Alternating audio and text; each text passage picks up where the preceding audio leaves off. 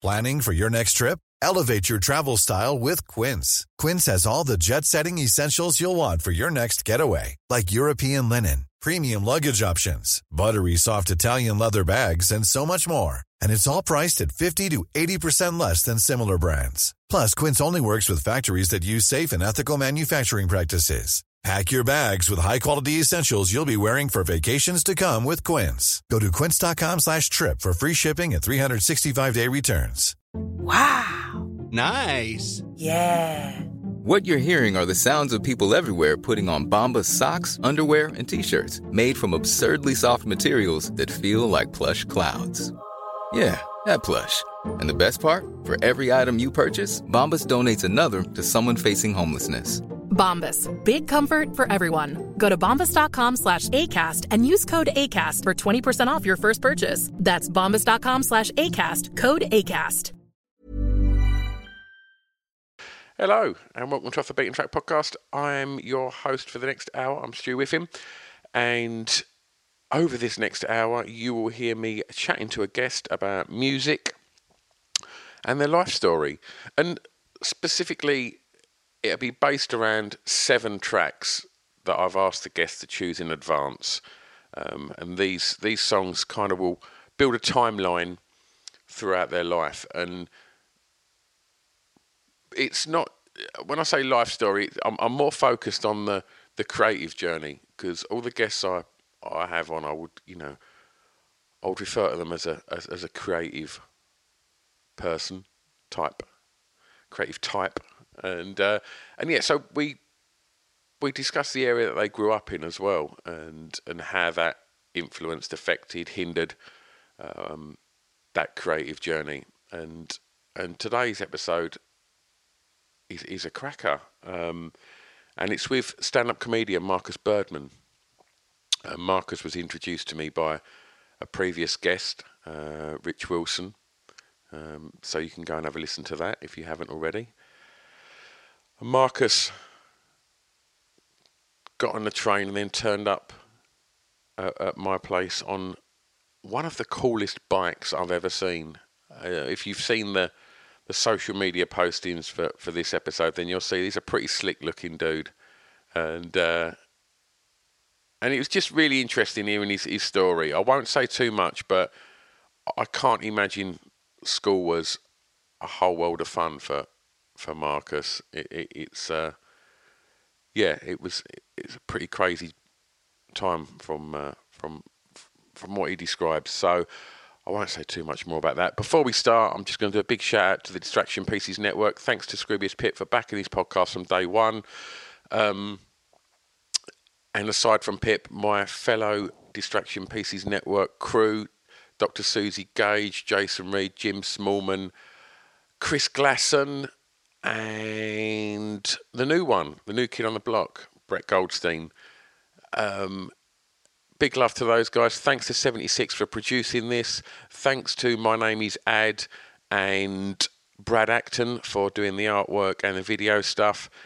And I have nothing else to say other than please enjoy this episode of Off the Beaten Track podcast with Marcus Birdman. 76, drop the intro music. It's Off the Beaten Track podcast on the Distraction Pieces Network. With me, Stu Whiffin. Right, we're recording. We are sitting in the Whiffin on a Tuesday evening. Sun is shining again. We're at the tail end of the heat wave, and we had a couple of days of probably quite welcome rain and breeze, but it's starting to get glorious again, which is nice.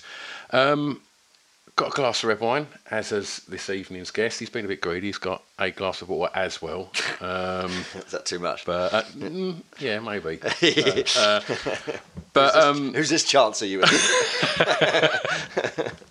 But yeah, this evening's guest is Marcus Birdman. Hello. How are you? I'm good, thank you. Yeah, I'm enjoying the sun. Cycled up here from the station. I know, you've got a very cool bike. Thank you. Thank you. It's is it a fixed gear bike? Yeah, it's a fixie. Although I've changed it so that you on the other way, if you change it, you can take the wheel round and then it goes normal. Oh, okay. Because I didn't want to kill myself on it, you know. So it has got a back brake. Fundamentally, you bought it to look cool, though, right? Yeah. Yeah. That'll fundamentally do everything to you look tick cool. that box. It's a dope bike. Always have one foot in that camp, whatever you do. Innit? Well, we should say that we've never met. No.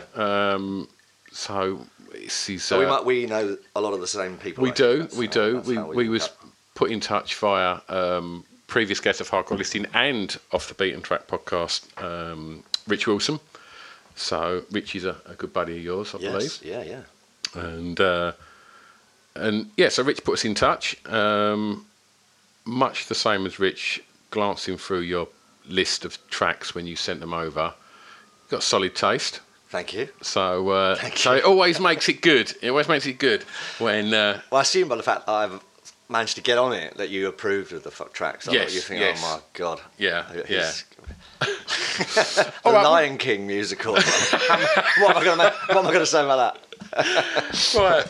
Well, look, let's get things going while we're doing the introduction. So, what I should remind you of as well, those that are listening, is that if you want to listen to any of the tracks that Marcus has chosen, then they will be available on the Spotify playlist. So Marcus has sent me the tracks over. So what I will do is put a track list together and it will be available on Spotify. I will send the links out on the social media and whatnot when this comes out. But you've been listening to the playlist for the previous one, so you know what the drill is anyway by now. So, right, let's crack on, mate. Let's do track one, which is, as ever, the song with the greatest intro.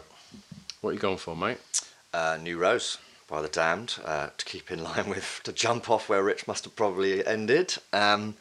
It's just superb, isn't it? Yeah. It's just, I mean, that kind of energy. I don't always much. I mean, it's nice that The Damned are getting a bit of recognition at the moment, because they sort of were a bit overlooked. And I think, you know, John Lydon was always really rude about them, wasn't he? They were a joke band, and I suppose, you know, you prance around in a bird suit or whatever. Like maybe you don't get taken as seriously as you should do. But quite frankly, I mean, I think they've produced some of the best punk songs.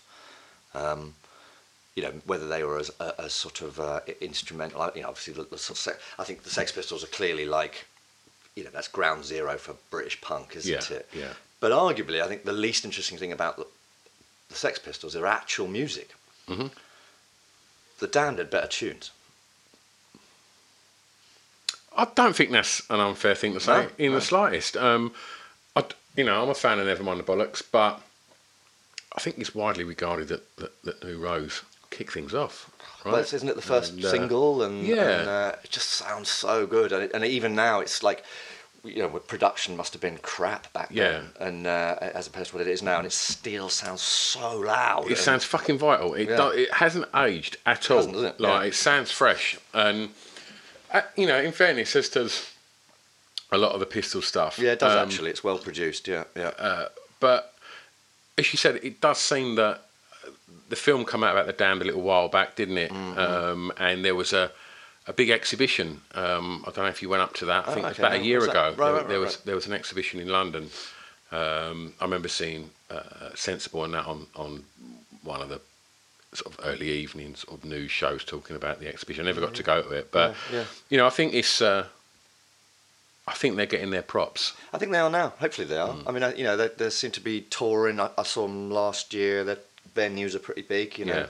Yeah. And they sounded great as well. Was that in Southend? No, I saw them in Brighton, actually. I didn't see them in Southend, unfortunately. I saw them in Brighton, and I was kind of, you know, I like The Damned, and I went with Rich, actually. Yeah. And they were amazing. And I was, and I know I mean it's in a disrespectful way, I couldn't believe how good Captain Sensible's guitar playing was. Yeah. I just thought, you know, it'd be all right. Yeah.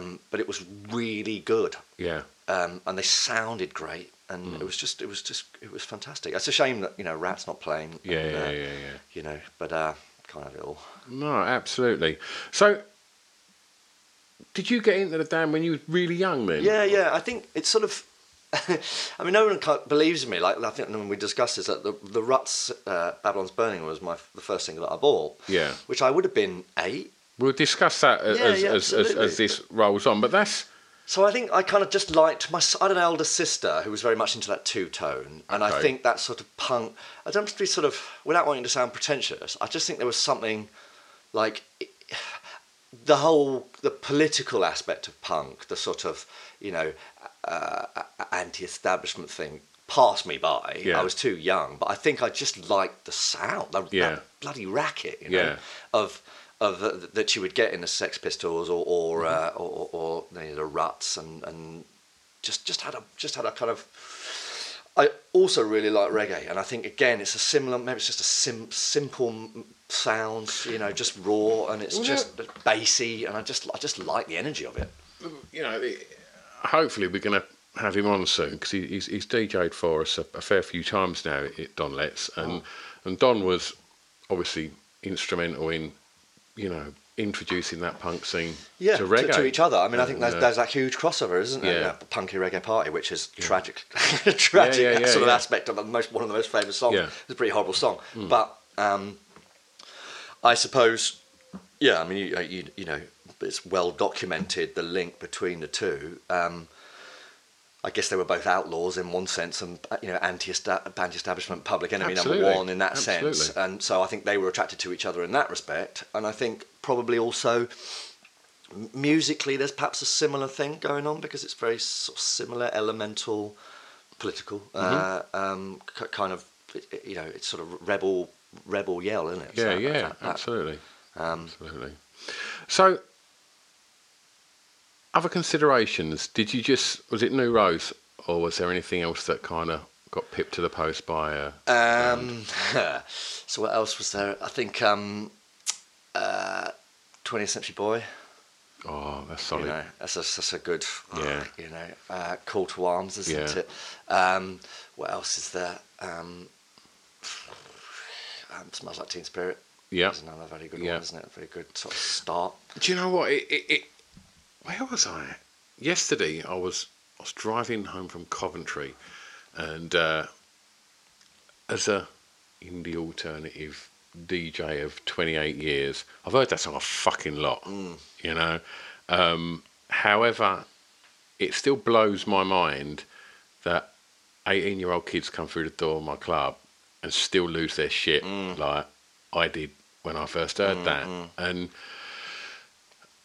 I think it was Butch Vig that said, when they first cranked it and the drums kicked in at the beginning of that in the studio, he said the only way I could describe it was like being in a house that just collapsed on top of it. And I just thought, it's fucking nailed it with that. That's absolutely spot on.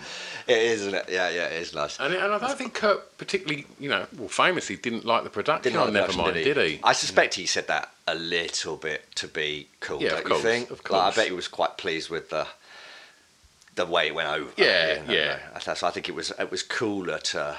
I mean, I think I remember saying to one of my friends once, I think In Utro's a better album, and so just fuck off. Yeah. You know? You get how many people like, I really Bleach. It's definitely all about Bleach. It's like, come on, Nevermind's one of the greatest pop albums ever made. Yes. Every track is a stone cold hit. Yeah. It's incredible. It's incredible. I know at that age, you know, that was a similar time to like, oh, you like Pearl Jam? Yeah, I'm really into Mother Love Bone, and you'd always try and be more obscure to like outdo your mates, and obviously then go home and listen to Nevermind and It's what you done, wasn't it? Dance around with your hairbrush.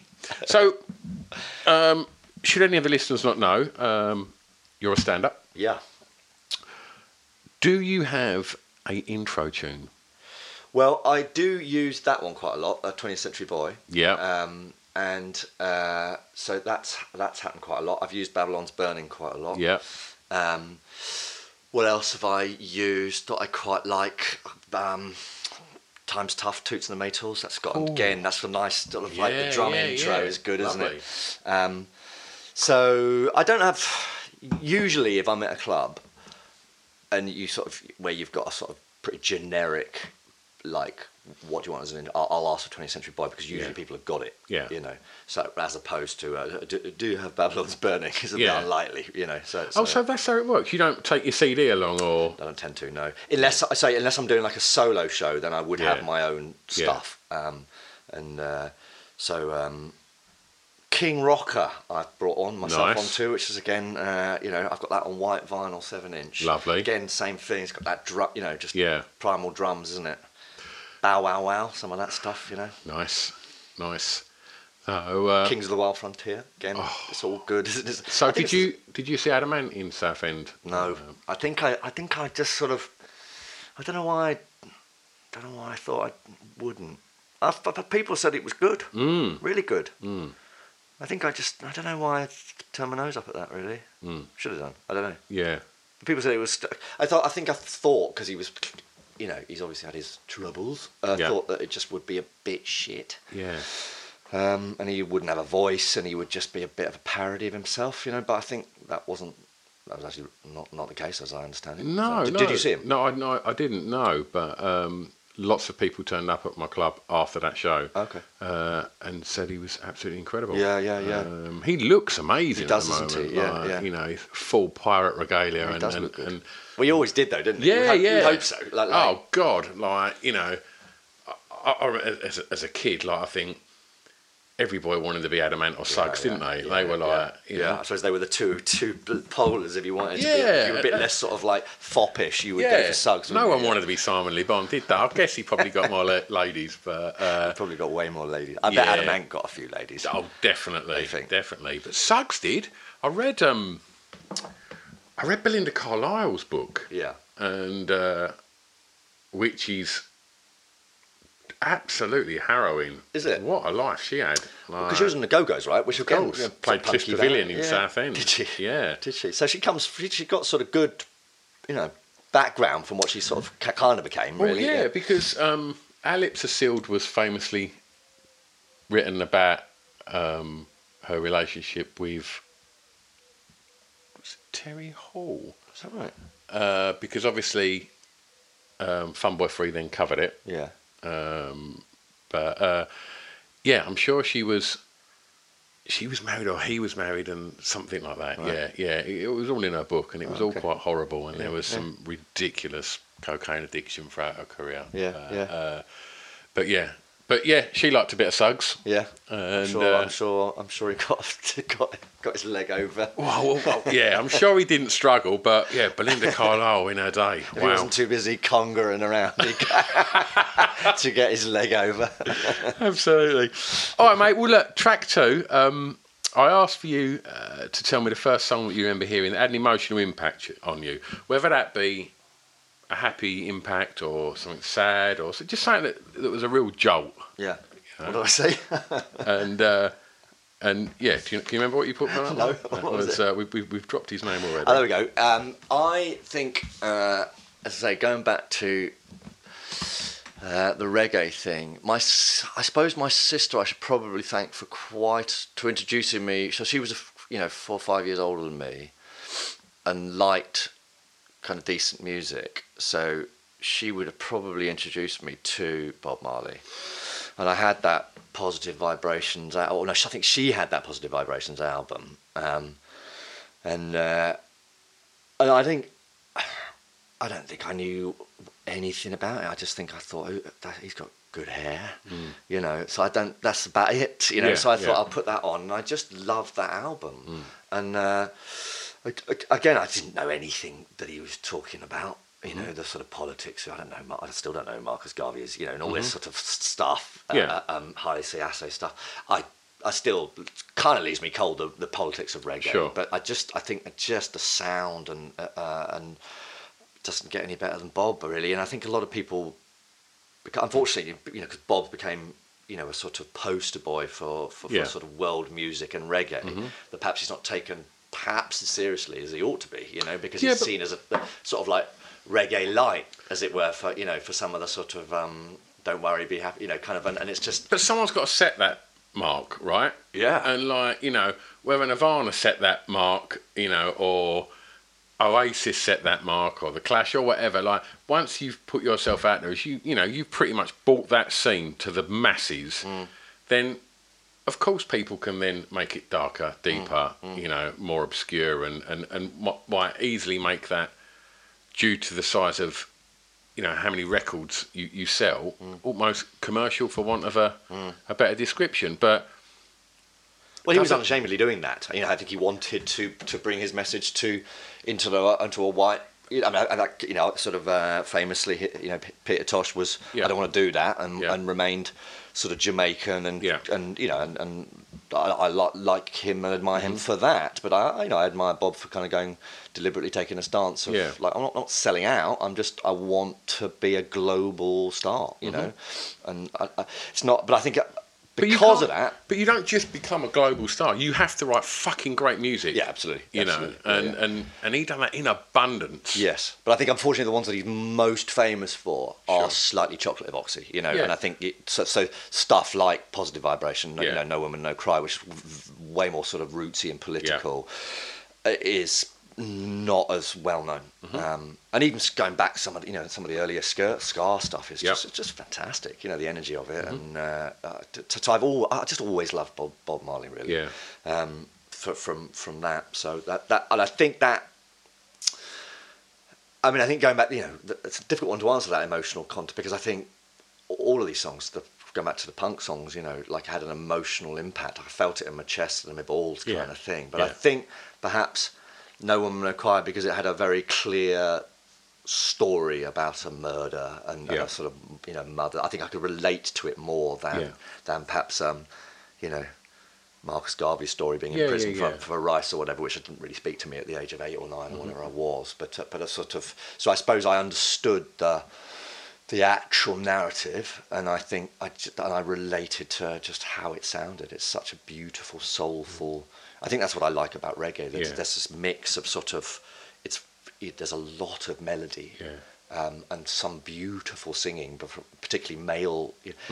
Most of the male singers I like actually can't sing for shit. That's why I quite like female singers who can sing. Male singers who can sing usually sound like Tony Hadley, but I like Suggs, I like Tom Waits, I like Billy Bragg, all these people who are really pretty shit singers, so they make it interesting vocalists, Nick Cave or whatever. He's got a great voice. He's got a beautiful voice, but it's not range, is it? No, because you end up. Usually, men with range start sounding like Tony Hadley. It's a bit cheesy, except for I think a lot of black reggae singers, who are Alton Ellis and all these people, Toots and stuff, who just have this beautiful singing voices that normally I would probably shy away from, as I say, but something mixed with that sort of just simple, bass heavy kind of sounds. I think I find it much more palatable, maybe. Yeah. So you mentioned earlier where you was. Where exactly was that? Where was you born? Well, I was born in the north, actually, because my dad's from Newcastle, but I grew up in Bishop Stortford. Okay. So, which is like half Hertfordshire, half Essex, so it's literally bang in the middle. So, and Bishop Stortford is kind of weird, because on the one hand it is quite home counties and it's quite nice, and then the other half is, it really is straight down the middle. And you mentioned before we started actually recording, your dad was in the Navy, did you say? My dad was a naval chaplain, and then and then a vicar, So I'm the son of the preacher man. Fantastic. So is he away a lot? He was away a bit, because he was away when I was in the sixth form, because he was in the Gulf, the first Gulf, right? And he was away then, but no, he's gone around, and he taught me. I was at the school that he was the chaplain of as well, right? When he became a school chaplain, so he was around, Okay. Was there music at home? Obviously, you're saying that your sister. Yeah, I think my sister. Not my parents weren't like my dad was. My dad had quite a few Louis Armstrong sort of vinyl. And my dad actually saw Louis Armstrong, kind of weirdly. But that probably is where it ends in terms of music that I've inherited from him. I still have that vinyl, which is nice as well. Dog-eared, sort of like as it is. But yeah, they were very much into sort of classical music. So I was the archetypal turn that bloody record, kind of thing. So I was up in my bedroom listening to all these sort of songs. From all that sort of punk stuff and Madness and the Two Tone, and then Cure. I went through a big goth phase. Really loved the Cure. I saw them 2 weekends ago. Did you? Up in Hyde Park? Yeah. Good. The best I've ever seen them. Okay. I've seen them quite a bit, and sometimes they're guilty of playing a bit too long and wigging out with some more obscure stuff there. Like a 14-minute All Cats in Grey kind of... And it was the 40th anniversary of the first release, and they come out and they just fucking ripped through everything. It was just... That was glorious. There were so many good songs. Oh, do you know what? From different genres as well, haven't they, really? Come on to Pictures of You, and which is... that's up there for me. Yeah. And literally within 5 minutes, just like Evan, and it was just brilliant. And like everything, apart from Love Cats, obviously I don't do that one. I like the Love Cats. I love it, but they never play it live. I don't know. No, they never play it live. But why? They don't know. It's just one of them things that they've never ever played it live. Finished on Caterpillar. It's brilliant, absolutely fantastic. Is there a particular Cure era that you like? Oh yeah, Disintegration, without a shadow of a doubt. Really? Pictures of You, Fascination Street, Lullaby, all of that. It's a love song. I think a lot of people. It was a very hot day. It was not a good day to be a goth in London. Was there a lot of hair? But it had all like kind of that had gone big. The makeup had melted. There was a lot of people that were like obviously. I've got very serious grown-up jobs, but I donned a bit of eyeliner for the weekend to go and reminisce. Why not? And, did you? No, I didn't. Come on. I did have some eyeliner years. I'm not going to lie. Yeah, me too. I did. I think. Do you know what? It was like I could never quite pull it off. So you're lean and you got a good head of hair. You got a good look going on. But me, I've always had shit hair. Right. I've never been able to pull off a good haircut. Yeah. And I know obviously early 90s had the long hair that everyone had, and then I cut all that off pretty much when Modern Life is Rubbish by Blur come out. I remember seeing Damon and thinking, fucking I'm going to dig out me Fred Perry's. I'm going to go for that Barnet. Yeah. Chopped all me Barnet off. And I remember going into college the next day in a Fred Perry and like this kind of front sort of crop. And this girl went, you got the same hair as Jason Orange. And you think, for fuck's sake. I'm fucking mod, aren't I? Get a hat. Get a mod hat. That's where a hat comes in. Oh, dear. Yeah, and I got a little bit that's starting to disappear at the back now, and that ain't helping. You can't be can you be a bald mod? I think that's where hats come in. That's the hat, isn't it? Yeah. Yeah. Hopefully I can hang on to it for a few years. Got to the point where I was on holiday last week that I literally got to put a little bit of sun cream on the back of the that, just in case. It's worrying, mate. It really is. There was a lovely thing Billy Bragg said about, because we're slightly bearded. Actually, mine's a bit short at the moment, but he was talking about growing a beard. Yep. It covered a multitude of chins. Oh my God! Isn't that nice? Isn't that the case as well for me? Jesus Christ! I want to get rid of your beard. I'm like, you ain't gonna lie, what's underneath that? So you're a big Bragg fan? Well, yeah. I think I like. It's not that I particularly like his music. I find it a bit basic, to be honest with you. Actually, the kind of music, but I like him. I saw him in. Coincidentally in New York in about 92 a festival. So that would have been Sexuality around that time. Yeah, so this was Central Park, and it was a hip hop gig. So it had Queen Latifah, Brand Nubians, Disposable Heroes of Hip Hop, Billy Bragg. Right, I don't know how the fuck he was on. Anyway, and it was pretty. Him and I were probably one of the few white people there, and it was great. It was great. Yeah. And Billy walks on with his farmer's tan and his shorts and his kind of, black shoes and white socks. And I thought, they are going to fucking kill him. Yeah. And I think, the first song, they were like, who's this wanker? And then by about song 3, he just absolutely charmed the pants off them. Yeah. Because it's not that his music's great, and I don't mean that in any disrespectful way, but his personality is just so good, and he seems to be so unafraid.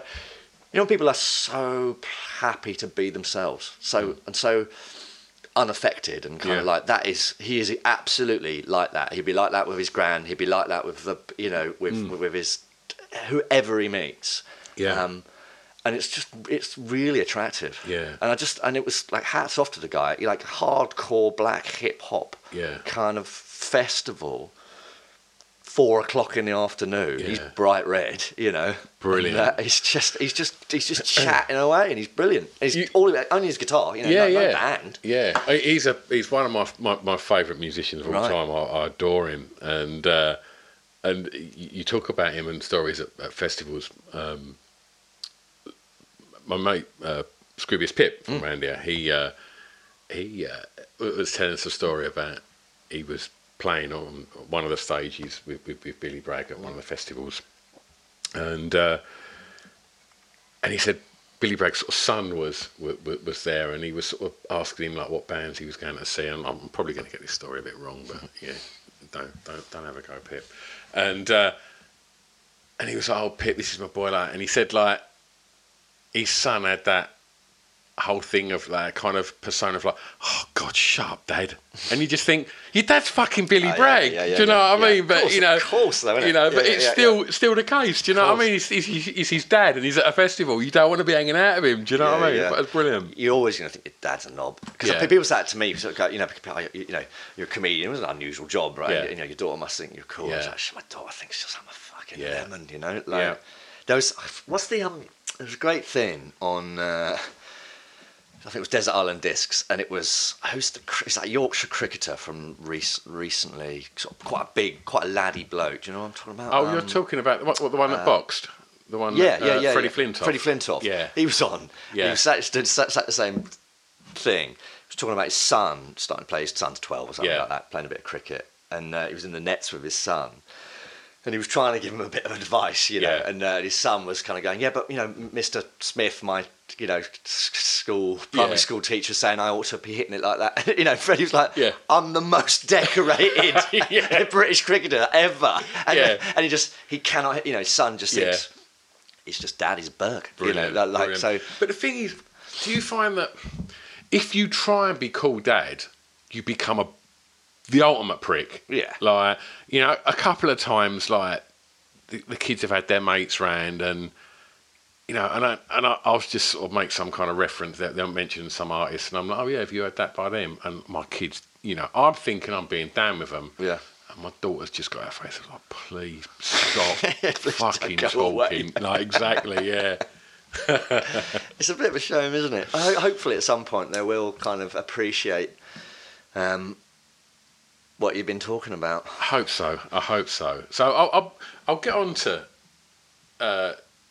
kids and stuff like that, and their music tastes and things like that as we move through this a little bit. So, but going to sort of take you, you know, back to when you was a little one. So I asked for track 3 that you picked the song that reminds you of your school days. Baggy Trousers. Okay. Love song. Again, I think, given the age that I am, that sort of I would have been about 8 or 9 when that came out, and just suddenly the whole country seemed to have a skinhead and was wearing sort of Fred Perry or you know, and then the pleated trousers and just like kind of brogues and stay like Harringtons and all that, and it just. It's just a cool look, and I suppose it was also a kind of look that actually my rather conservative parents didn't mind me having. They didn't want me to have a skinhead, but the actual clothes are, you know, they're not outre. Yeah, not like smart. Yeah, they're smart, and they're, you know, and they're kind of sort of, they're male. You know, they're not. You know, you're not pouncing around in a frock like Bowie or. Well, this is it. Know. Sandwiched in between the likes of Duran Duran and the Pistols, you know, that look was pretty stable, really, wasn't it? Yeah.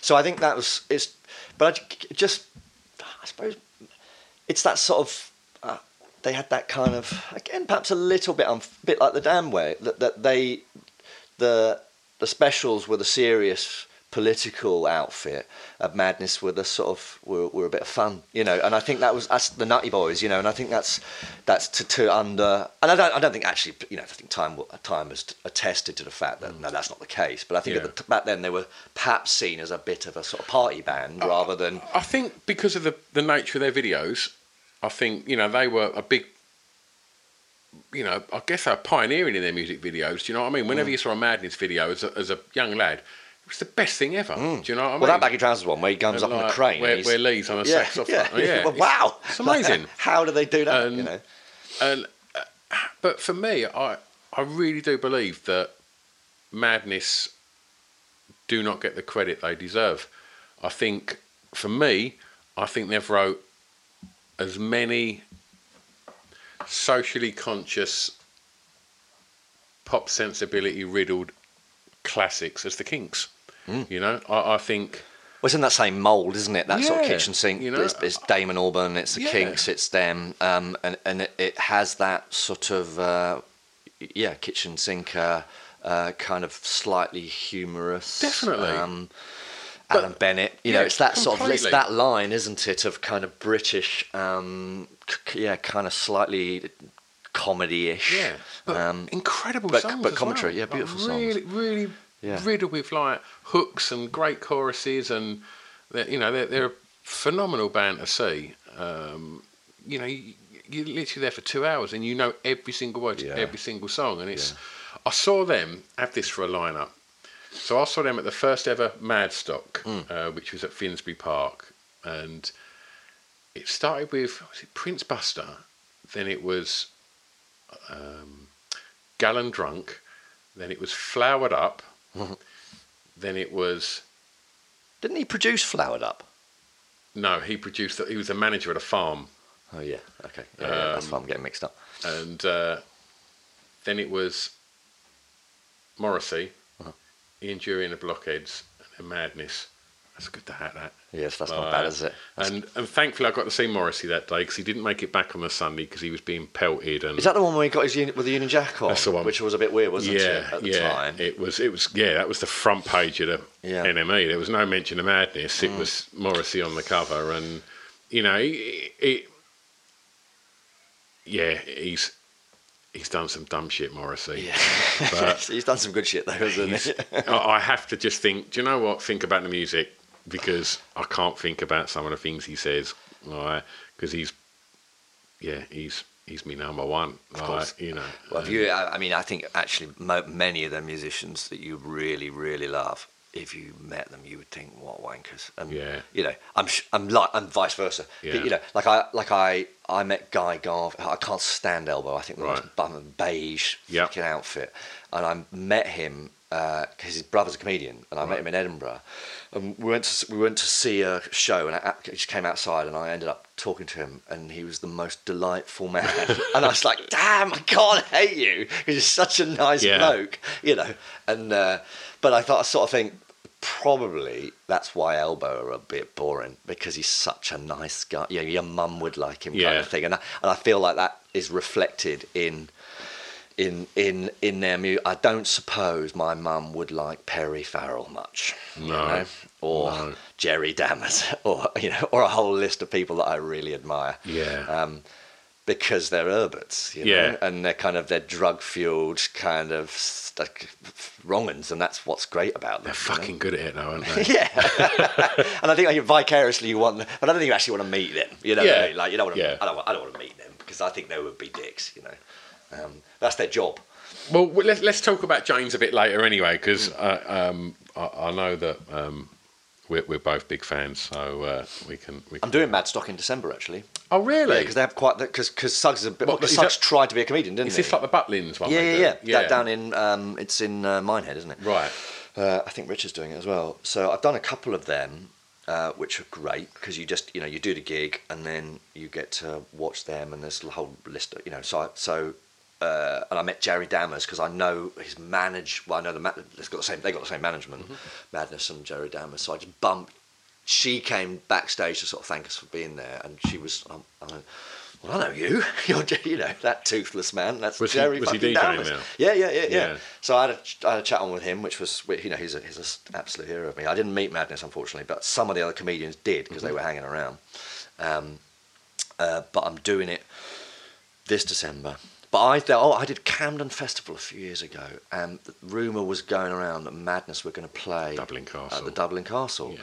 So it was rammed, and like 4 of them. So it would have been Suggs, I think it was Bedders. It would have been Lee. and Chrissy Boy. Yeah. They came in through the front door, sort of with the horns and everything, and accordion, and it's like, fuck, it's madness. And they played 3 or 4 songs, just a cappella. Yeah. And the place went off, as you can appreciate. Mate, so that was amazing. Well, it famously measured on the Richter scale when they come on at the first Madstock. They come on to One Step Beyond, and when it dropped, it measured on the Richter scale. I think I heard that. Yeah. I've had a few. Great intro to that. That was on my list of That's intros. a great intro. Well, I think Good it's that one of like, someone was talking about this, of like, a classic is if it's the first note, if you recognise what that song is, that's a classic. Yeah. Just that, and it's the same with with like 20th Century Boy. Yeah. That's all you need to know. You know what that is. But when you hear them drums on New Rose, though, you know what that song is.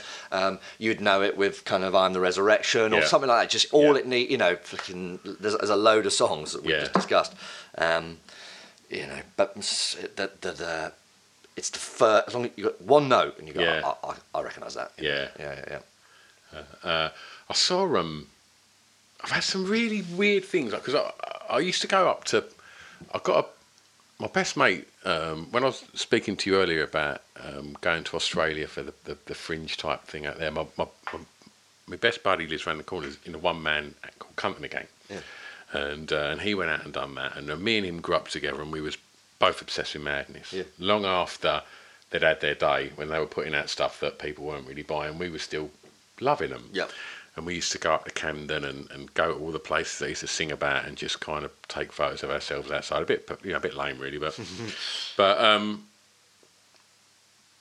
Chaz and Chrissy Boy and Suggs wrote a play starring Cassandra from Fools and Horses. Right. That was on upstairs in some little boozer in North London. Yeah. And we went along just because it was something to do with Madness. At this point, Chrissy Boy and Lee were doing a band called the Nutty Boys. Yeah. And we walked in this pub with our tickets, and fucking Suggs, Chaz and Chrissy Boy were in the pub, and it was like, I'm just fucking going to go for it. Yeah. And I went, I'm just going to go and say hello. And they went, all right, boy, come in, grab a beer, come sit down. We fucking sat in Madness and had a beer, and it was like, fucking hell, man, this is it. Box ticked. Great. And then because he can be notoriously prickly. Yeah. He was good as gold. He wasn't that hammered, but because he likes the booze, doesn't he? Yeah. So, yeah. And then fast forward 5 years, and my band's recording in this little studio called Earthworks. I know that. Where is it? Right at the end of the Northern Line.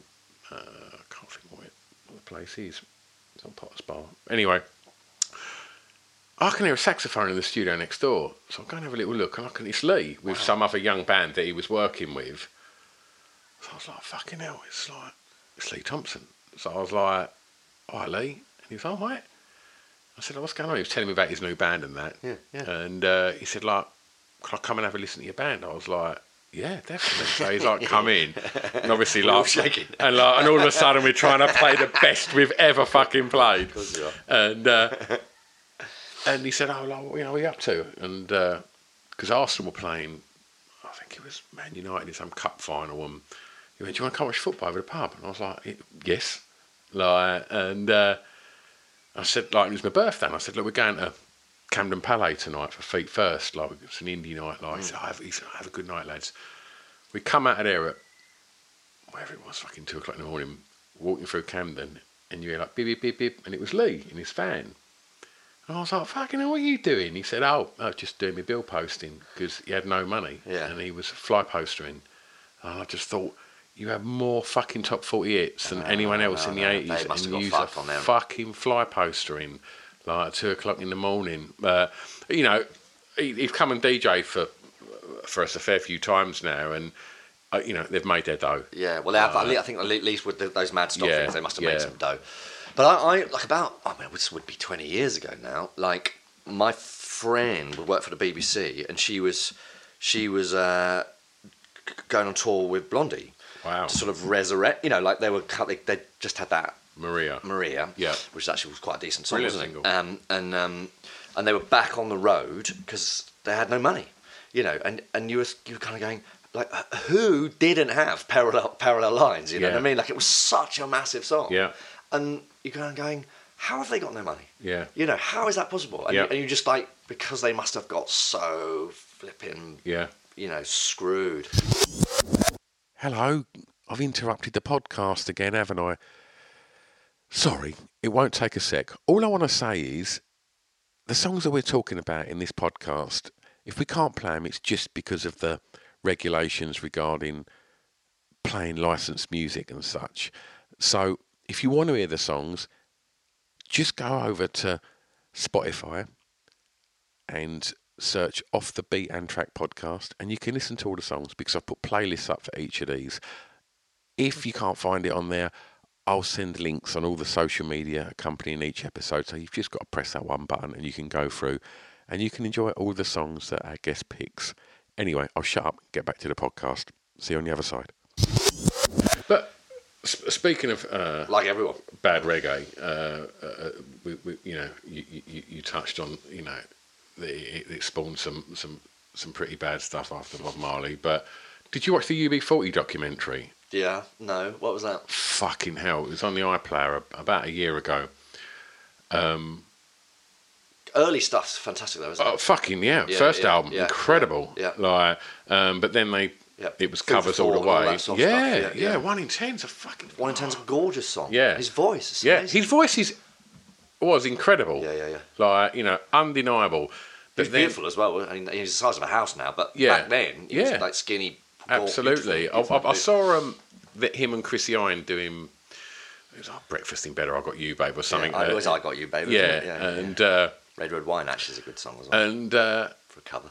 yeah, and he did. He looked beautiful, and you see him now, and it's tragic. Like, you know, they were like literally one of the biggest selling artists of the 80s and probably the early 90s.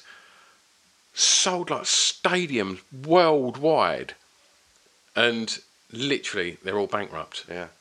And like, but they were saying like, you Well, know, they've been making money out of those songs, right? but the touring, they should all be worth Yeah, they 15, should be, 20 million each. Yeah, they should be. And then they've all fallen out. So you've got 2 UB40s touring there. Oh, right. You've got Ali Asti, is it? Right. And the other 2 brothers. Well, the other brother hates him and hasn't spoke to him for 10 years, and is now going out with the other members of UB40. And they've found their younger brother that was never in the band, who sounds exactly like Ali, right. now sings for the other UB40. Right. It's fucking tragic. It's just ripped a family apart. Yeah. They ain't got no money. Like, because they were saying like they were just spending money on studios. And he said every time they went for a meeting with the accountants, they were just fucking smoked out of their brains. Yeah. So like, he said nothing was going in. They weren't interested. And he said then all of a sudden they went, you got no money left. But they said they were literally stitched. Someone's got a lot of money somewhere. But they're interesting as well because they all that sort of labour of love stuff, which is all covers, as we as we've just been discussing. They because of they're absolute heroes in Jamaica because all these artists who, you know, as the Jamaican music, it's all yardies and everyone's stiffing everybody. So all these people who had stars in the 60s or 70s are literally bankrupt because they don't make any money because they were stiffed by record companies. Absolutely caked now. Yeah. UB40 made them loads of money. Yeah. So they'll play in Jamaica and we think they're naff, you know. But these, you know, what you would say, well, if anyone's going to judge you on your reggae, it should be the Jamaicans, Yeah, of really. course. Absolutely love them because they kind of these guys managed to get paid through them, you know, because they would have. That's probably half of where UB40's money went. Well, I guess so. Back to where it should have gone, I suppose, in the first place. But I think a lot of it went to Jamaica as well. So, where did you go to school? I went to school in Bishop Stortford. Okay, and your dad was the chaplain at the school. Yeah. Okay, how was that? Well, I don't know because it's difficult to say. I don't know how anyone's experience of not being the son of the chaplain at the school. So I think probably a bit difficult. I think my relationship with my father's not great, and of course being religious. I mean, I think that the whole sort of, I don't know how much religion you have or have ever had, but like if you grow up it's weird if your father is kind of like telling you what to do, and it feels like it's been backed up by God. It's quite a weird scenario. Yeah, I can imagine. So, and then still being at the same school. I was a boarding school, so it's like I was no real escape from that scenario of being the vicar's son.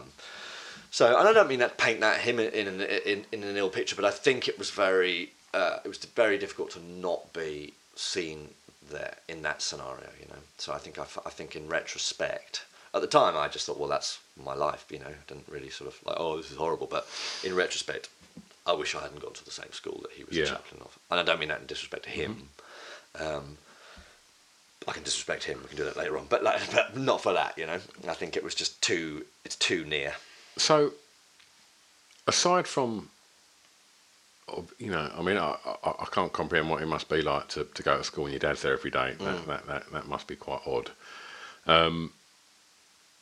Did you enjoy school? Selling a little or a lot? Shopify helps you do your thing however you cha-ching. Shopify is the global commerce platform that helps you sell at every stage of your business. From the launch your online shop stage to the first real-life store stage, all the way to the did we just hit a million orders stage. Shopify is there to help you grow. Shopify helps you turn browsers into buyers with the internet's best converting checkout. 36% better on average compared to other leading commerce platforms. Because businesses that grow with Shopify. Get a $1 per month trial period at shopify.com/work. Shopify.com/work. Wow. Nice. Yeah. What you're hearing are the sounds of people everywhere putting on Bombas socks, underwear, and T-shirts made from absurdly soft materials that feel like plush clouds. Yeah, that plush. And the best part? For every item you purchase, Bombas donates another to someone facing homelessness. Bombas. Big comfort for everyone. Go to bombas.com/ACAST and use code ACAST for 20% off your first purchase. That's bombas.com/ACAST. Code ACAST. Burrow is a furniture company known for timeless design and thoughtful construction and free shipping. And that extends to their outdoor collection. Their outdoor furniture is built to withstand the elements, featuring rust-proof stainless steel hardware, weather-ready teak, and quick-dry foam cushions. For Memorial Day, get 15% off your Burrow purchase at burrow.com/ACAST and up to 25% off outdoor. That's up to 25% off outdoor furniture at burrow.com/ACAST. Yeah, I did actually, because I was really arty and had a really good art department, and actually the art teacher was a really good guy who really sort of a bit of a sort of surrogate father, really. And I think the art department's a bit of an escape. It's the sort of it's the sort of fifth column of a. So to grow up in a kind of boarding school it was a safe haven. I spent most of my time in the art department, which I loved, and because it was like it was a private school, it was quite well funded, so we had like drawing classes, which was quite unusual for a secondary school, so I loved it, and I was also really sporty, and again it was a really sporty school, so I think I did enjoy it. In retrospect, I think it's interesting actually. I was just talking about this, but my best friend from school was in the year below me, which is quite weird. Yeah. Do you know what I mean? Yeah. And we were kind of thinking, I wonder if that was like because we couldn't find any kindred spirits. We had to go to a different year to find someone that we actually related to, because most of the people there were. Yeah. I'm not bad mouthing them, but I think they're kind of. It's the establishment. It's people who went into their dad's firms in the city, or a lot of military people, and it's Tory central. So, and I think I felt ill at ease with that. You didn't feel a particular connection to Not at all. Right. No, and I felt very much like outside of that. So for someone that was gravitating towards the arts in an environment like that, did you stick out like a sore thumb? Yeah, I think I stuck out like a sore thumb for a lot of reasons, because I was quite arty so I'm pouncing around trying to look like Robert Smith with some makeup at the weekend, and I'm the vicar's son, and also I think like it's weird, and I don't want to over-egg this, because it's not like woe is me, and I'm certainly not born on the wrong side of the tracks by anyone. But I think it's quite weird being not a wealthy child in a very wealthy school. Like my dad's a vicar, so we had, we weren't wealthy. I mean, if you put me in a different context, I would have been. I'm very middle class, so I think when a lot of your friends or sort of peers have got everything that, I mean, and a lot, as I say, a lot of what they had was really fucked up. Some of their family lives are screwed up, but it is quite weird to grow up being, I felt like in whatever context, if you were a fish out of water, I think it's quite odd to grow up in that environment. As I say, I'm not saying, oh, poor old me, but it's a little bit odd to grow up, be not like anyone else, for a number of reasons, I think. To be the vicar's son, to be the arty one in a quite a sort of boring school. That's not worries me. That's the reality of your school life, and that is unusual. Yeah, it was unusual. So I think I always felt a bit like an outsider, Yeah. But did that fuel you? Yeah, absolutely. I think if you had a sort of, because a lot of people think well comedians are like the life and soul of the party, or that the guy who gets up and chats on and is the funny guy, and that's actually they aren't. They're almost to a man socially quite awkward or outsiders, or there's a lot of comedians on the spectrum, dyslexia, all that sort of stuff. So I think they're kind of if they were socially more competent, they wouldn't be stand-ups because they would tick that box, because they would make people laugh in the pub. You're the kid standing watching the life and soul of the party, going, I'm funnier than that wanker, but I haven't quite got the courage or the sort of the social airs to do it there. Yeah. So you're sort of slightly outside, I think. I think that's certainly not an unusual thing to say. I think a lot of people go through that. I know for a fact that every single one of my pals that I was in bands with and things like that were, once you had them comfortable, they were way funnier than the kids that were really good at fucking football at college. Do you know what I mean? But those kids that were good at football was, had better haircuts and were better looking and had all the girls. But it does make you think, right, well, I'll tell you how I'm going to do that. I'm going to get on stage and I'm going to do that, and then I'm going to win. Do you know what I mean? Yeah, I think that's exactly right. It's that.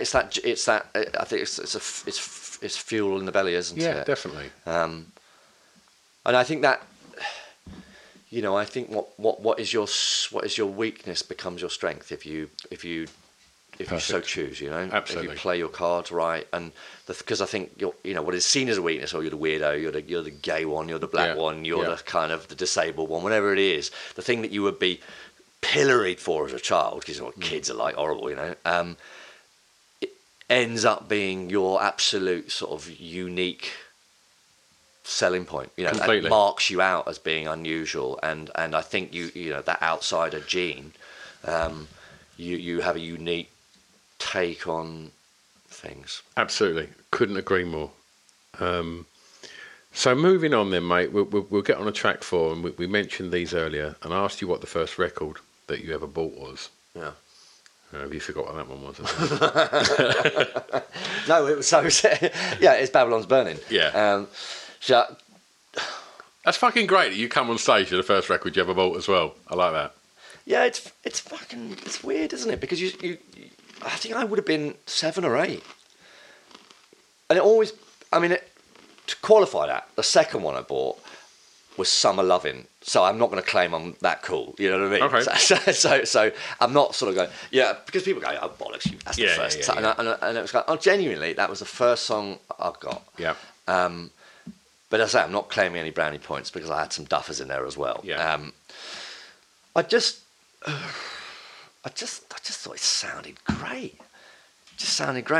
So that, and the first act, that's why I was slightly querying as to which one I'd said, because I didn't actually buy it, but the first album that I remember I asked for it for Christmas was One Step Beyond, and I got the album. Yeah. But the first single I bought was Babylon's Burning, and I suppose again it's that reggae punk crossover, the energy, the bass, it's just that beautiful rumble, and it just sounds great. Sounds good. I think again, what they were talking about, the politics, would have passed me by at 8, Yeah. you know. But I could hear there was a sort of discontent, and I think that's probably something, going back to what we were just talking about, being slightly outside. I think I've always felt slightly discontent, you know. And the atheist in the vicarage, the kind of the poor kid in the private school, the kind of the sort of lefty in the Tory kind of environment. So I think I've always felt slightly ill at ease in my own skin. So maybe it's that appeals to me in punk, you know. So it seems ridiculous. Like escapism and... No, I think there's an anger. Yeah. You know, anger is an energy. Of course. Famously so. So I think in all of those songs, that's kind of... And you get it in reggae, and you get it in punk. It's angry. I'm fucking angry, you know. It's that lovely... Do you think do you think it subsides, or do you think it's still there as you get older? No, I'm still really angry. Yeah. For reasons I can't explain. Yeah. Do you know, my daughter says, I think I've split up with her mother, unfortunately, and at some point my daughter just went, "You're quite an angry man, aren't you?"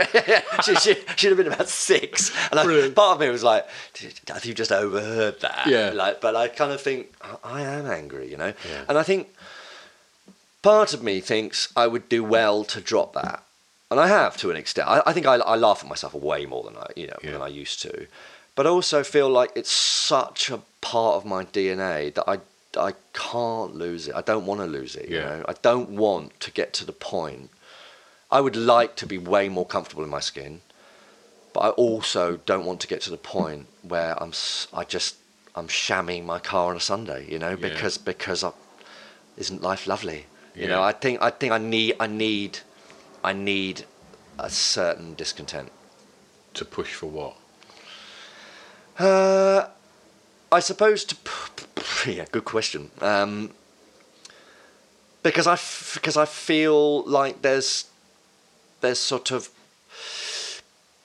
people in establishment who need their pomposity pricked, because I find that a lot of mainstream kind of culture I find offensive. But yet what we're talking about, you know, what we just said about football, those are the cool kids, those are the kids that get the girls and are seen to be. But like, I hate it. You know, and I sit from an outside, and how many times have you seen, you know, in your own, you know, seen films or bands or where you think, how are these guys not superstars? You know, this is the shit. And then how many times have you watched, you know, Bobby Bland inherit the earth and go, that still makes me angry, and I think I hope it always does. You know, because probably if it stops making me angry, I'm now listening to Bobby Bland. I love this tune. You know what I mean? And I never want to be that, and I think I have to. So do you find yourself in social situations where do you ever have to check yourself that you think, like, everyone's having a really good time here and I'm thinking something quite narky about the fact that everyone's discussing fucking Love Island or something like that? Do you ever think, Marcus, just shut stop up, mate? Yeah, absolutely. Right. All the time. Don't you? Yeah, Always, mate. Always. No, I think it's going to be I know that it's going to end up in the car on the way, my wife going, "You've done it again. Why did you do that?" Yeah. Why did you spoil a perfectly nice stuff? It's funny because my daughter a couple of years ago we got our tickets to go and see Bieber, Justin Bieber, right? And we were discussing who was going to go and who was going to take her, like her mother or myself. And I quite like a few of Justin Bieber songs, but the most recent one, there's some beautiful production on it anyway. And I would love to have taken my daughter to that was probably her first ever live gig, I think. But I was saying to her mum, like, if I go, I'm going to hate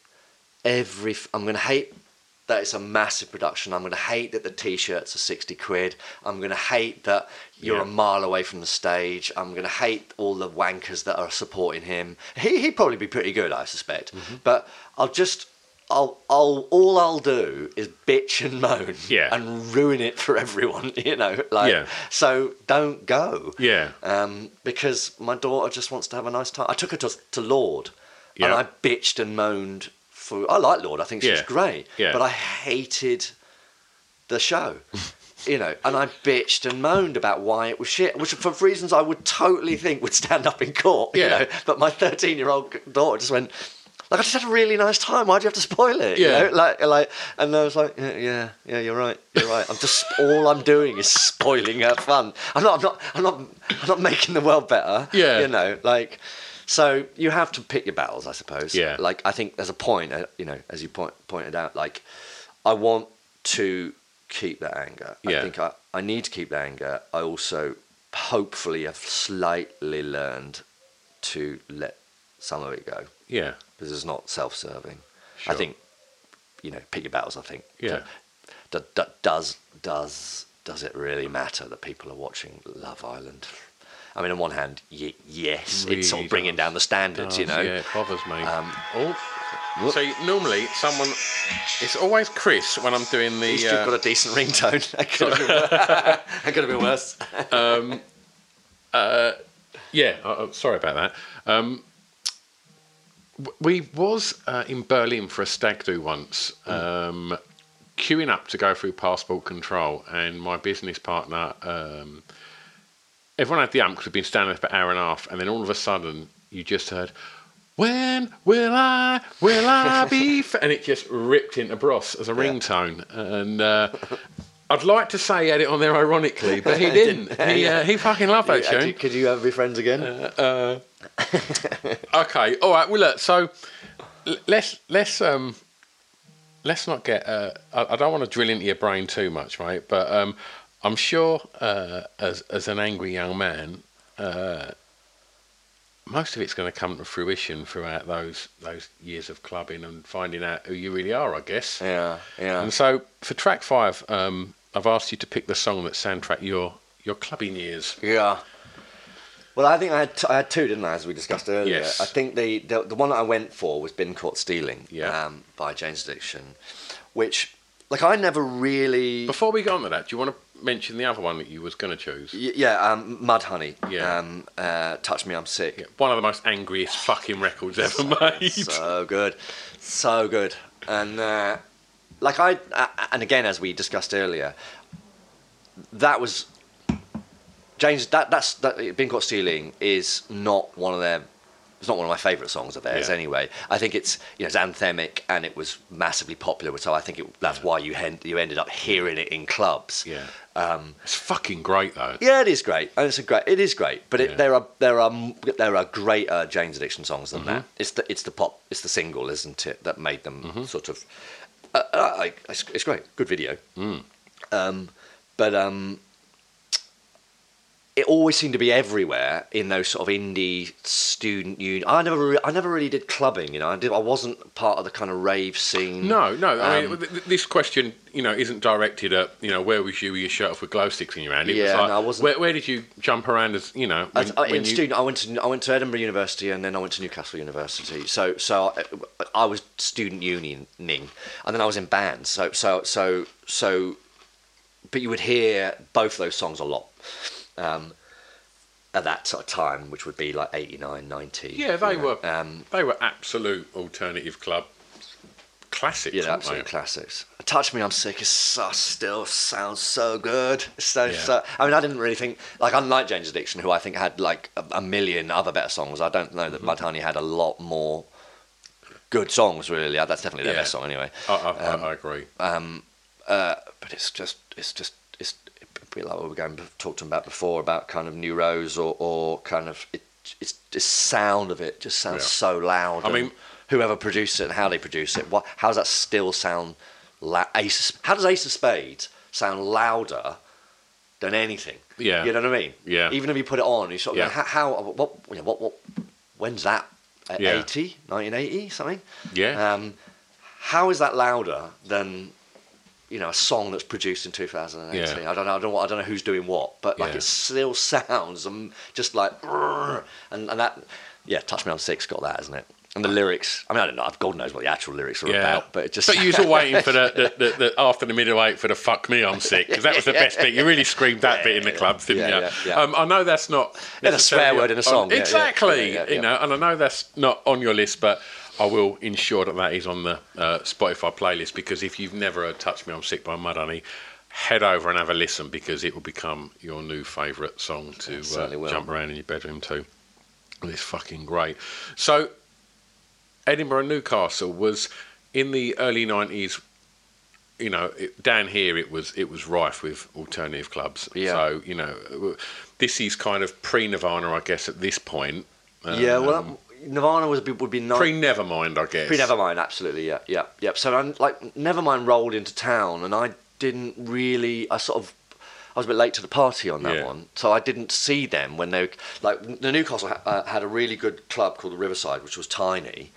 So, are we talking Carter, Wonder Stuff, and Poppies, and all of that Poppies. stuff as well? I was in a band that supported the Poppies, actually. Oh, really? Yeah. Back in the day, and we supported Prodigy, and decent. Which was so again. We're 90, 91, that sort of era, I kind of just, I think I put the rave stuff I never really got, I never really liked. I think perhaps going back to punk and reggae, I'd never really liked that kind of drum machine too much. I mean, there are loads of songs that have got a drum machine on that I think are great. A lot of hip hop, Jesus and Mary Chain.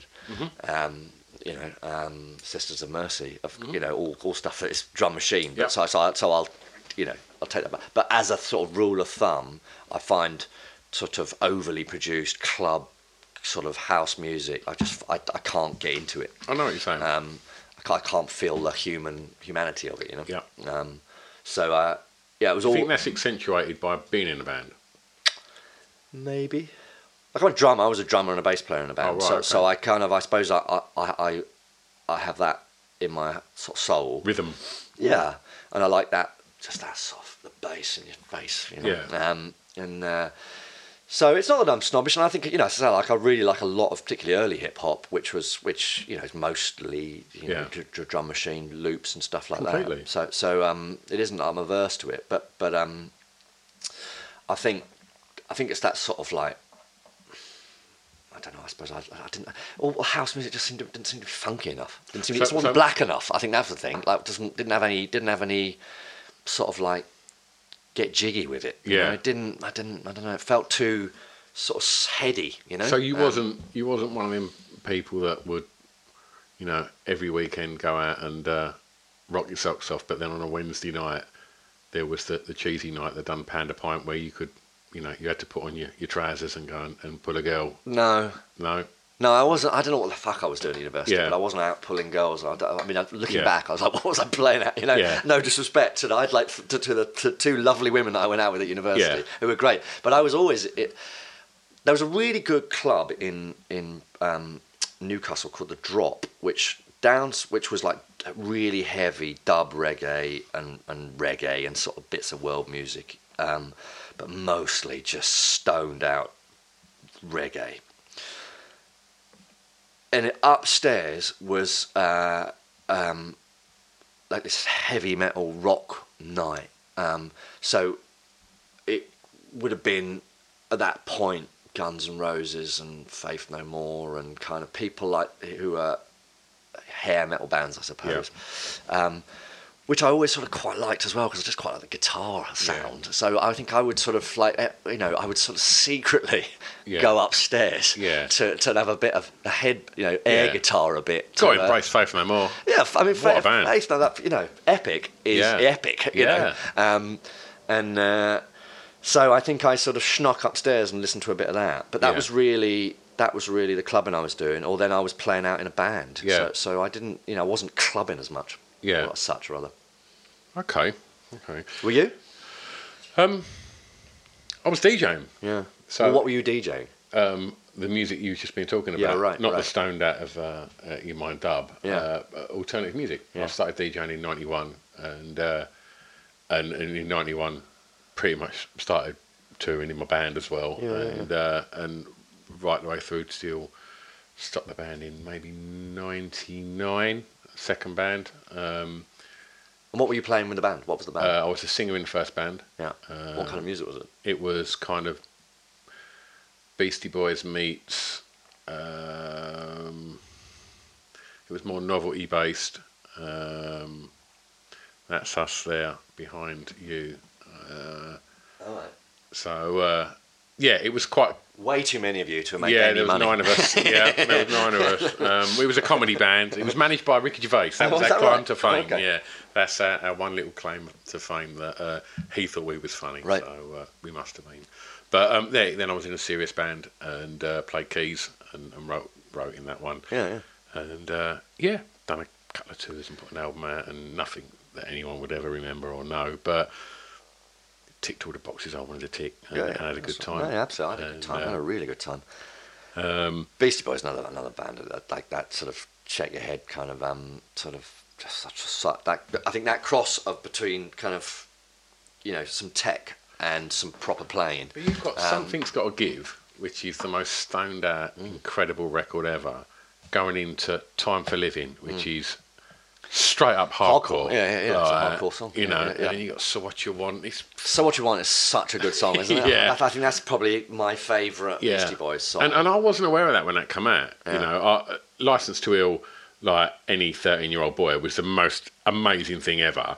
And then Paul's Boutique and Check Your Head, I didn't know. Yeah. They only resurfaced when Ill Communication came out for talking me. about people not getting enough credit, I mean, I think Paul's Boutique is the best hip-hop album, And I think Eggman is my favourite Beastie Boys track.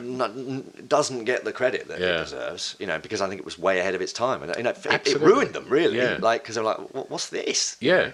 But it's superb. I saw Beastie Boys in Newcastle with Henry Rollins' band and him and the Beastie Boys, which was when they were first pre-Check Your Head. Check Your Head was just about to come out. So where was this with Rollins? Was this Liar and stuff like that around that point? I don't know where. I mean, it was Rollins' band, and I don't know because I'm not a big Henry Rollins music fan. I quite like his poetry and stuff. I think he's great. I'm not a fan of his music, but he interests me. Yeah, he interests. I think he's a fascinating character. So I've seen a few of his. Just a podcast shout out.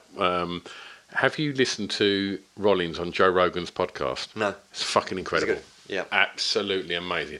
Just talks about his whole career. Right. He's yeah. Was he had was it a radio station or he had a podcast which he had the great and the good on as well?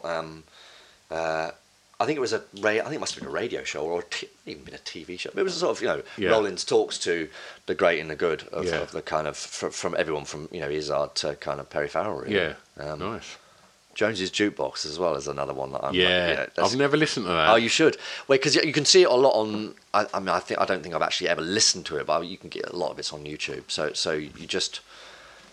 I mean, he's sort of alternative rock royalty, isn't he? So he says he gets everyone on there from Iggy to Stuart Copeland was on there, and just because everybody wants to be near a Sex Pistol, you know what I mean? And anyone who's got any chops about them, of course. So, and he's so candid and just he doesn't give a shit, you know what I mean? He's got nothing to prove. He's the guitar, he's arguably the best bit in the sound of the Sex Pistols, anyway. And I'll tell you what, when I saw James about probably longer than I recall, but I reckon maybe 5 years ago, they come over and play Brixton, and I think they come and play Ritual in its entirety, and then they come back on and play Jane Says and whatever else. And Perry looked incredible, doesn't he? He just looked Still everything you want from him. And, But Navarra, he looked too LA. He looked like just a bit of a Wally. Too much tattoos, too much makeup, too much leather trousers, isn't it? I won't say who, but one of the previous guests played with James, right? And in his band, and he said he was like us. He was a huge James Addiction fan, and sort of asked if he could go and meet him before the show, and it was like, and he was chatting to Perry Farrell on that, and was watching the makeup artist draw and accentuate Navarra's six-pack. Of course. Oh, really? Oh, no. I just thought, oh, come on, man. You were in James Addiction, you was married to Carmen Electra, you've ticked all the boxes. You don't need to draw a six-pack on me. No, exactly. Absolutely. You've got nothing to prove. Yeah, you're I'd settle for your body at your age, mate. You look incredible. Well, I think that's sort of like, what's nice about Steve Jones is that he's a fat fuck, isn't he? Yeah, really? yeah. But he's so he's just like, I've got nothing to prove. He's just really chatty and talks, and he's not giving it the big I am. Yeah. He's just funny, and he's got that beautiful, authentic London voice that you don't really hear anymore. You know, like of that era of a lot of those punk guys. And it's a beautiful sound to their voices. And he just talks, and he just gets great acts on. Hello, dog. Hello. We've just been visited by your dog. Yeah, I think that the wife and children have come and let the dog out. Yeah. So he's probably been jumping at the window for about an hour trying to see who you are. Yeah, Steve Jones, he's just a dude, isn't he? He's just a dude. Right. What are your thoughts on Lydon? I think he's amazing in terms of, like, if you know, now revisiting some of the lyrics that are in the Sex Pistols that he must have written when he was 19 or 20 or whatever it is are incredibly savage, and I think you see interviews with him, and he's so ardent and kind of principled, but you sort of think, oh, come on, lighten up.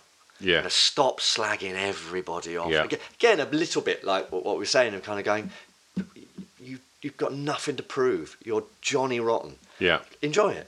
Yeah. People love you. You're not, you know, and I'm, you know, of course, you know, as we remember, there was times when he's getting knifed in the street and he's public enemy number one. So it must be very difficult to sort of climb down from the real hatred, the sort of Daily Mail British hatred. But that's years ago, and he's a public, you know, he's a national treasure, isn't he now? Completely.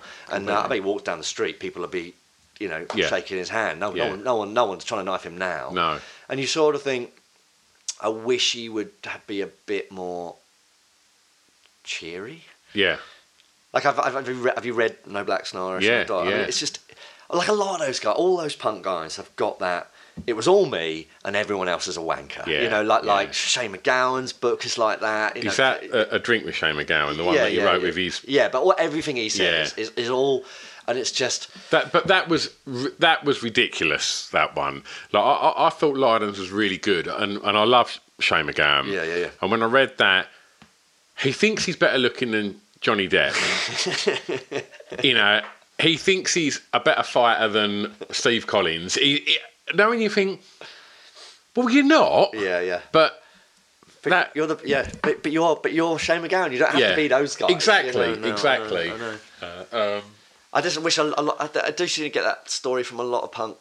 I wonder whether I was just sort of thinking about this. I wonder whether it's because there's always a slight chip on their shoulder of a lot of them are EastEnders who often are slightly chippy, and also there's that, because there was that notion that they couldn't ever really play. I'm not saying that, but like the sort of, they weren't real musicians, as it were. They were sort of chancers. But that was what they were always against, slightly right? had to put their backs against the wall about like, no, I am. Do take me seriously. You know, they all seem to have that kind of like, I need to be taken seriously. Affirmation. Yeah. It's like we do take you seriously. We love you. Yeah. Smile. Yeah. And Lydon just never seems to be anything other than just like really vitriolic about everybody. But I don't know. I mean, I've read interviews with people that have bumped into him and he was an arsehole to them, and they were just really pleased to say, look, really like what you've done. And like, you know, he strikes me like I imagine Morrissey would be, that you probably could never say the right thing to someone like that. They're constantly just got a snarl that they're going to... No. Well, maybe that's what makes a Morrissey, or what makes a Johnny Lydon. Maybe. Is that sort of just the snarl, and you can't... It's not a creation. That's who they are. And to be able to write those lyrics and to stand up against, you know, literally the nation, and to be public enemy number one, and to be able to bear that, you've really got to have some chops, haven't you? And so I suppose maybe that's just for us to turn around and kind of go, couldn't you smile a bit more? It's probably... You should go and hang around with Guy Garvey. He seems like a He's nice lovely.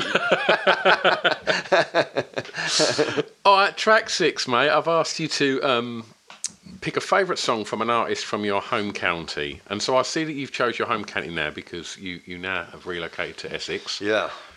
Nice Essex, Leon C. I'm in posh Essex, yeah. It is nice, actually. I went swimming in the sea today. I saw a picture of our friend Rich Wilson in a shorty wetsuit. Yeah. A little while ago. Was that your doing? That's my. Well, it's not my doing as such. I mean, it is and it isn't. I think his lovely girlfriend Jade Adams bought him that wetsuit in preparation, knowing that I have wetsuit and canoe and all that sort of gubbins and like to get in the sea. So he has joined me in the sea on a couple of occasions. So that photograph would have probably been from one of those occasions. Yeah. He does look like a fucking knob in his wetsuit. Yeah, it's brilliant. I mean, I think, not that I don't, you know what I mean? It's impossible to not It's look not like a knob. flattering if you are, you know, it's flattering if you're a sort of 19-year-old Californian surf dude because you look svelte and But cool. you never have it on properly. You always have it kind of like slung around your waist, kind of Point Break-esque. So you enjoy wild swimming? I love a bit of swimming. I love it, and I live like 200 yards from the sea, Which is lovely. And I try and get in the sea as much as I possibly can. So I love it. I will tap you up because we, myself and Chris, who I do the other podcast with, we have sort of twice yearly excursions to either Wales or the Lake District, and we've got the wild swimming book, and we go and find all the hidden swims. Oh yeah, that'd be great. Yeah, I'd love to do that, Stu. Some crazy places. Yeah. It's amazing. Do you do that? I did a Christmas Eve or New Year's sort of Eve swim in the sea as well, which is always quite a good one. Gets rid of the kind of hangover and the fun of mince pies, you know. Bracing, very. Yeah. There's, I don't want to get all hippie, but we went on a camping holiday, the family, to the Cotswolds, and in between being very middle class and eating cheese and drinking wine, you could swim in this boating lake, and so I'd never really swum in a lake, and I'd done it, and it was, oh god, it sounds so fucking dumb, but being in water looking out rather than being out looking in just changed. It just blew my mind. Yeah. And I was like, right. So I come home and thought, well, I need to find out about wild swimming. What's this all about? And bought these books that gave you directions to all these hidden locations and these lagoons that are hidden up mountains through caves. And I was like, right, I'm going to go and do it. And so, for the last maybe 7 years, I go twice a year. Oh, okay. Tap me up. I'm sure Richard would take along as well, no doubt. We'll do it. We'll do it. That sounds great, yeah. And, we make little documentaries when we do it. And, great. It's good fun. Sign me up. Bring a bottle it. of whiskey. It's all that. That's the things. The swim, have a whiskey, and just feel good about yourself. It is. It's swim all day, then copious amounts of whiskey and beer in some kind of small pub with a log fire. With a log fire. No, it's great, isn't it? I think it's again, without sounding overly hippie, but there's a sort of elemental kind of at one with the earth about swimming in the sea. Absolutely. I've not done any lake swimming actually, so I'm interested to see. Well, I think I probably have done one or two lakes, but the Serpentine actually. Nice. Back in the day, it's just gorgeous. You just feel. Skin feels alive, great when you get out as well. Your skin feels amazing, and you feel amazing, and it's good. Yeah. Absolutely. Right. So we've discussed that you live in posh Essex now. You're in Leigh-on-Sea, which is very, very lovely. And I've asked you to pick a song from an artist from your current home county, and you have chosen. I've chosen Yazoo's In My Room. You don't like drum machines? Yeah, I know. You see, there you go. I find there's some massive holes in what I'm talking about. I think probably, specifically on that one, the drum machine is overpowered by this beautiful voice. Mm-hmm. You know, so I think it's not that I don't like drum machines or can't abide drum machines. I think it's a mixture of drum machines, you know, loop basses, sort of looped vocals. Mm-hmm. Everything sounds synthetic, so it isn't that I can't do any sort of synth techno stuff. Clearly, so that's I like Yazoo. Again, I think my sister probably my sister really looked like Alison Moyet, actually. Mm-hmm. She had that same 80s kind of, and the blue eyeliner back in the day, you know. And I think because we were so close to Yazoo, and in fact, the organist at my father's church was the brother of one of Depeche Mode. Oh, really? So, like, one of the keyboardists in Depeche Mode, and not mine, the other one. Andy. Is it Andy? Fletcher. Andy Fletcher. Yeah. So whatever his brother was called, but he was a Fletcher. He was the organist at a local church. So I had to feel like there was a certain kind of like cross between here and Basildon, where I grew up in Basildon. But I really liked Yazoo. I just thought her voice was amazing, and I liked that kind of, she was, that's a big unit, you know what I mean? Like, and I think that she wasn't a pop. She didn't look like a pop star. Exactly. And I think that slightly outsider thing of like, sort of blonde girls prancing around looking beautiful, and here comes a real woman. Yeah. Flipping, giving it both barrels from the bottom of her lungs, and it's just great. And of course, obviously all that Vince Clarke did and went on to do. So I just. What I liked about that song, and again, I was looking at some of their stuff. I liked a lot of Yazoo stuff. Situation. It's all great, all great. It quotes from the Lord's Prayer, or starts to anyway. And I think that's when I remember it and thinking, coming with my background of with the vicar and everything, of like, wow, you could do that. You could take the Lord's Prayer and go over there with it, which struck me as like not sacrilege, because I was like fully on board, but like, wow, something that I thought was untouchable, and an absolute sort of part of the establishment, and here are fucking around with it, and I thought it was wonderful, and I like that kind of sense of, I like how it builds, as a song is beautiful, and so structurally, I think I admire it as a piece of music. I like the kind of, there's a sort of sadness to a lot of Yazoo stuff. Definitely. It's funny. Is it? What's that one? Happy people. Yeah. That's a Yazoo song, isn't it? Yeah. And I was thinking, was that an Erasure song? But it's sort of happy and sort of tragic. Yeah. I can imagine Vince Clarke getting that shit kicked out of him in late 70s Basildon for his blonde Tintin quiff and his sort of mincing around and in a very effete way. I bet and the same with Alison Moyet. I like when I get a chance to just shout about another couple of podcasts as we talk about stuff, and Trailblazers, Eddie Temple Morrissey's podcast that he's just released with Nick Hawkes, who set up Excel and signed the Prodigy and stuff, had Daniel Miller from Mute Records on, and as a living 5 minutes up the road from Basildon, Depeche Mode were everything, but before that it was all about Erasure. I adored Erasure, and he spoke about and it's a really interesting listen how he set the label up and how he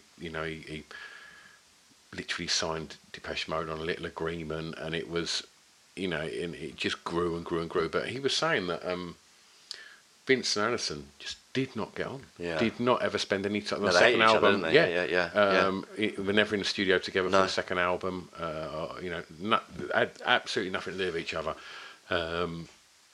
Shame, isn't it? Yeah. I mean, they did do a reunion. Maybe it was not that long ago, was it? Yeah, there was a Mute Records thing, and they got back together and done that. And but it's weird growing up in a time when my introduction to Only You was the Flying Pickets. But being a Christmas number one. Yeah. But what a fucking beautiful record. Beautiful record. Only You. He's absolutely just and used brilliantly in the finale of The Office as well. Yeah. Of course. The Tim and Dawn moment of course. was used brilliantly on that. So that's a great shout for that, mate. Good. Yeah, good. All right, so your last track, I always ask the guests to pick a track that perhaps the listeners might not have heard and you would like to turn up and go and have a listen. Do you know this one? No, I don't. Do you not? No. I think you'll love it. I hope you will love it. It's Backwards by the Red Hot Chili Peppers, which is off their third album called The Uplift Mofo Party Plan. Yeah. Now, most people don't really know the Chili Peppers pre Blood Sugar Sex Magik, which in my sort of humble opinion, is kind of when they started going downhill, really. Yeah. They became, big news, I suppose, at that point. And I think Blood Sugar Sex Magik is a great album, but it's the cross between what was a very alternative punk band into the mainstream. Yeah. And I think that's their sort of final moment where it was good. Yeah. 2 albums back, they had the original lineup where they were all at school together. Frusciante? Frusciante comes in because the Uplift Mofo Party Plan has the original guitarist Hillel Savlak, who they were at school with. Yeah. Flea and Anthony were at school with, and Jackie Irons. They're all at school together in Fairfax, I think it was, and they're all superb players. Hillel dies. That's where John Frusciante comes in. Of course, yeah. Now, I think John Frusciante did 2 things. He made the Chili Peppers fantastic and really beautiful. So was his first album Mother's Milk? Yeah. Yeah. Which is a dog's dinner of an album, really. Yeah. There's a couple of decent songs on it. It's horribly produced, and I think John Frusciante is sort of trying to play like Hillel Savlak. And I think it's only really on Blood Sugar Sex Magik that he starts playing like John Frusciante. Yeah. So it's a bit of a dog's dinner. But Frusciante, I think, produces beautiful melodic music, but actually I think isn't what Anthony Kiedis can do. Yeah. So I think it made them and ruined them at the same time. Yeah. I think they were better when they were a sort of oiky, sort of punky, funky band, where it was much more about energy. Yeah. And Anthony was kind of rapping, kind of chanting, There kind of was shouting. and Primus and Fishbone, and there was all all that bands era, you brilliant. know. Fishbone, Primus, all brilliant. Great. That sort of Jane's Addiction in that same era of kind of mid to late 80s, the Roxy, LA, strip kind of Living Colour. There was lots of bands around then. Faith No More, nearly, and just really good that sort of funk, hard guitar, but funky, and I think their best, Uplift Mofo Party Plan, is the last album before Hillel dies, and it's just fantastic. Every song is a doozy. It's got a punky, raw element to it, and Hillel's guitar playing is like Jimi Hendrix. It's that sort of, when Frusciante is much more melodic and sort of Eric Clapton-y in a way. Beautiful and intricate and gorgeous and mellifluous. Hillel's was gnarly, heroin. It's got heroin all over it, and the Uplift Mofo Party Plan's got heroin all over it. Certain albums have got like that, you can tell what drugs the band are on at the time. And dirty albums. Dirty albums. Heroin's a good one for music, I think. It's not necessarily, not clearly in the sadly, and I don't mean that in no disrespectful way. Not good for the members, but good for the music.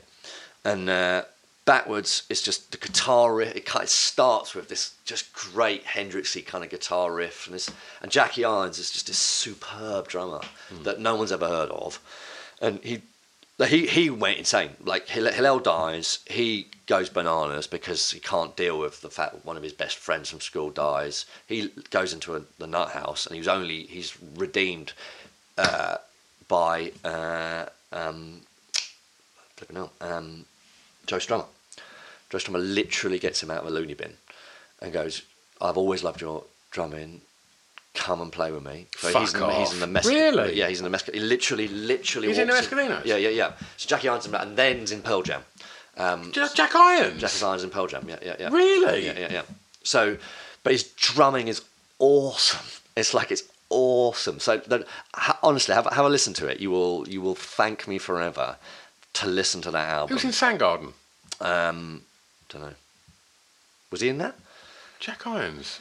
Sure he was. He could have been. I mean, he could have. He's one of these people that I think, after being Resurrection, he's such a good drummer that probably he'd have been drums for hire on a lot of bands, So I don't know if he's in Soundgarden or not, because it's entirely feasible. Yeah. But it's just the wallop of it. Yeah. Is fun. It's Mitch Mitchell sort of esque, absolutely. just It's so funky and so heavy and so light of touch as well. It's that, say someone like Mitch Mitchell or Stuart Copeland or someone who is such a virtuoso, but also clearly has a sort of punk sensibility and is like, no, I know boom crack sounds fucking fantastic as well as like loads of sort of like jazzy fills and paradiddles and what have you. So it's just great. So listen to the whole of Uplift Mofo Party Plan. Well, I mean, there's a pretty passionate reason to go and listen to that track if you haven't heard it. Okay, so before we finish, you're off up north, aren't you, in the morning? Yep. I'm going tomorrow to the Edinburgh Festival to do the Fringe, for the month. How many times have you done that? This is my 10th solo show. I think I've maybe done 13 or 14 Fringes. Wow. Yeah. So I've done a few group shows in between that. And, still really enjoy it? Yes, I actually started to enjoy it now. I went for a phase where I was kind of like, oh, this is grim. You kind of have to do it really as a comedian. But it started to be kind of fun again. I think I maybe figured out how to do it a bit, or how not to do it badly. There's a lot of ways to get hurt in the Edinburgh Fringe, and I think I've kind of figured out, touch wood, how to sort of not coming home crying. Yeah. Okay. So if people want to obviously find out what you're up to, social media? Yes, I'm on all the social medias. So Twitter, I'm at BirdmanWatching. Facebook, Instagram, Marcus Birdman. Marcus is with a K. That's the only unusual bit about that. So yes, please do follow me on all them socials. So about to bring out a book as well, actually. Really? If I can plug that briefly. My previous shows, I've done sort of reworkings of fairy tales, so like the Grimm's fairy tales, like Cinderella, Red Riding Hood, Rumpelstiltskin, because I do quite a lot of art. I went to art college, and that's as I mentioned earlier. I saw the Robin Hood, the Red Riding Hood. Red Riding Hood animation. Yeah. So that was an animation. Yeah. So I've just kind of got a green light from a publisher, so I'm going to try and produce. But I've got to crowdfund some of that. So come and follow me, and then pledge for my book, please. Okay. Yeah. So what we'll do is when this comes out, obviously I'll tag you and everything. Yeah. So if you haven't found Marcus by then you've got no excuse after that. So go and have a look. Go and see him live, and please do. And go and help him get his book published. And mate, it's been an absolute pleasure. Yeah, really nice to speak to you. Nice to meet you. Yeah. Yeah, it's been. Are you coming up to Edinburgh at all? I'm not. Right. No. Do you know what? It's one of the things that, in hindsight, I thought, do you know what? I should have just took my little recorder and gone up to Edinburgh for a week. You should. And would have just got. I'll do that next year. And you could do all your Manchester ones and all your Scottish ones, and absolutely, and have a swim in the Lake District on the way home. Yeah. Everyone's a winner. Marcus, thanks loads, mate. Really nice to be here. Thanks for having me. Thanks for having me. Cheers, buddy. There you have it. Thanks for listening. It was a cracking episode. Thanks again to Marcus for coming over. He literally came over the night before he was off to Edinburgh for a month to do the Fringe. So it was a real lastminute.com, and I'm grateful that he managed to find time to come over and do that ahead of going up there. So yeah, thanks mate, really appreciate that. Thank yous for listening. If you like this podcast and you like stand-up comedy, then well obviously if you're at the Fringe then go and check out Marcus. But aside from that, on the back catalogue we've got other people that have performed or performing at the Fringe this year. Rich Wilson, he's done an episode of Off the Beaten Track podcast. Jordan Gray, she's done an episode. So go and have a listen to those, and if you've enjoyed what you've heard today, please subscribe and tell your mates, because they might like it as well. And there'll be more next week. Thanks for listening. See you later. It's Off the Beaten Track podcast on the Distraction Pieces Network with me, Stu Whiffen.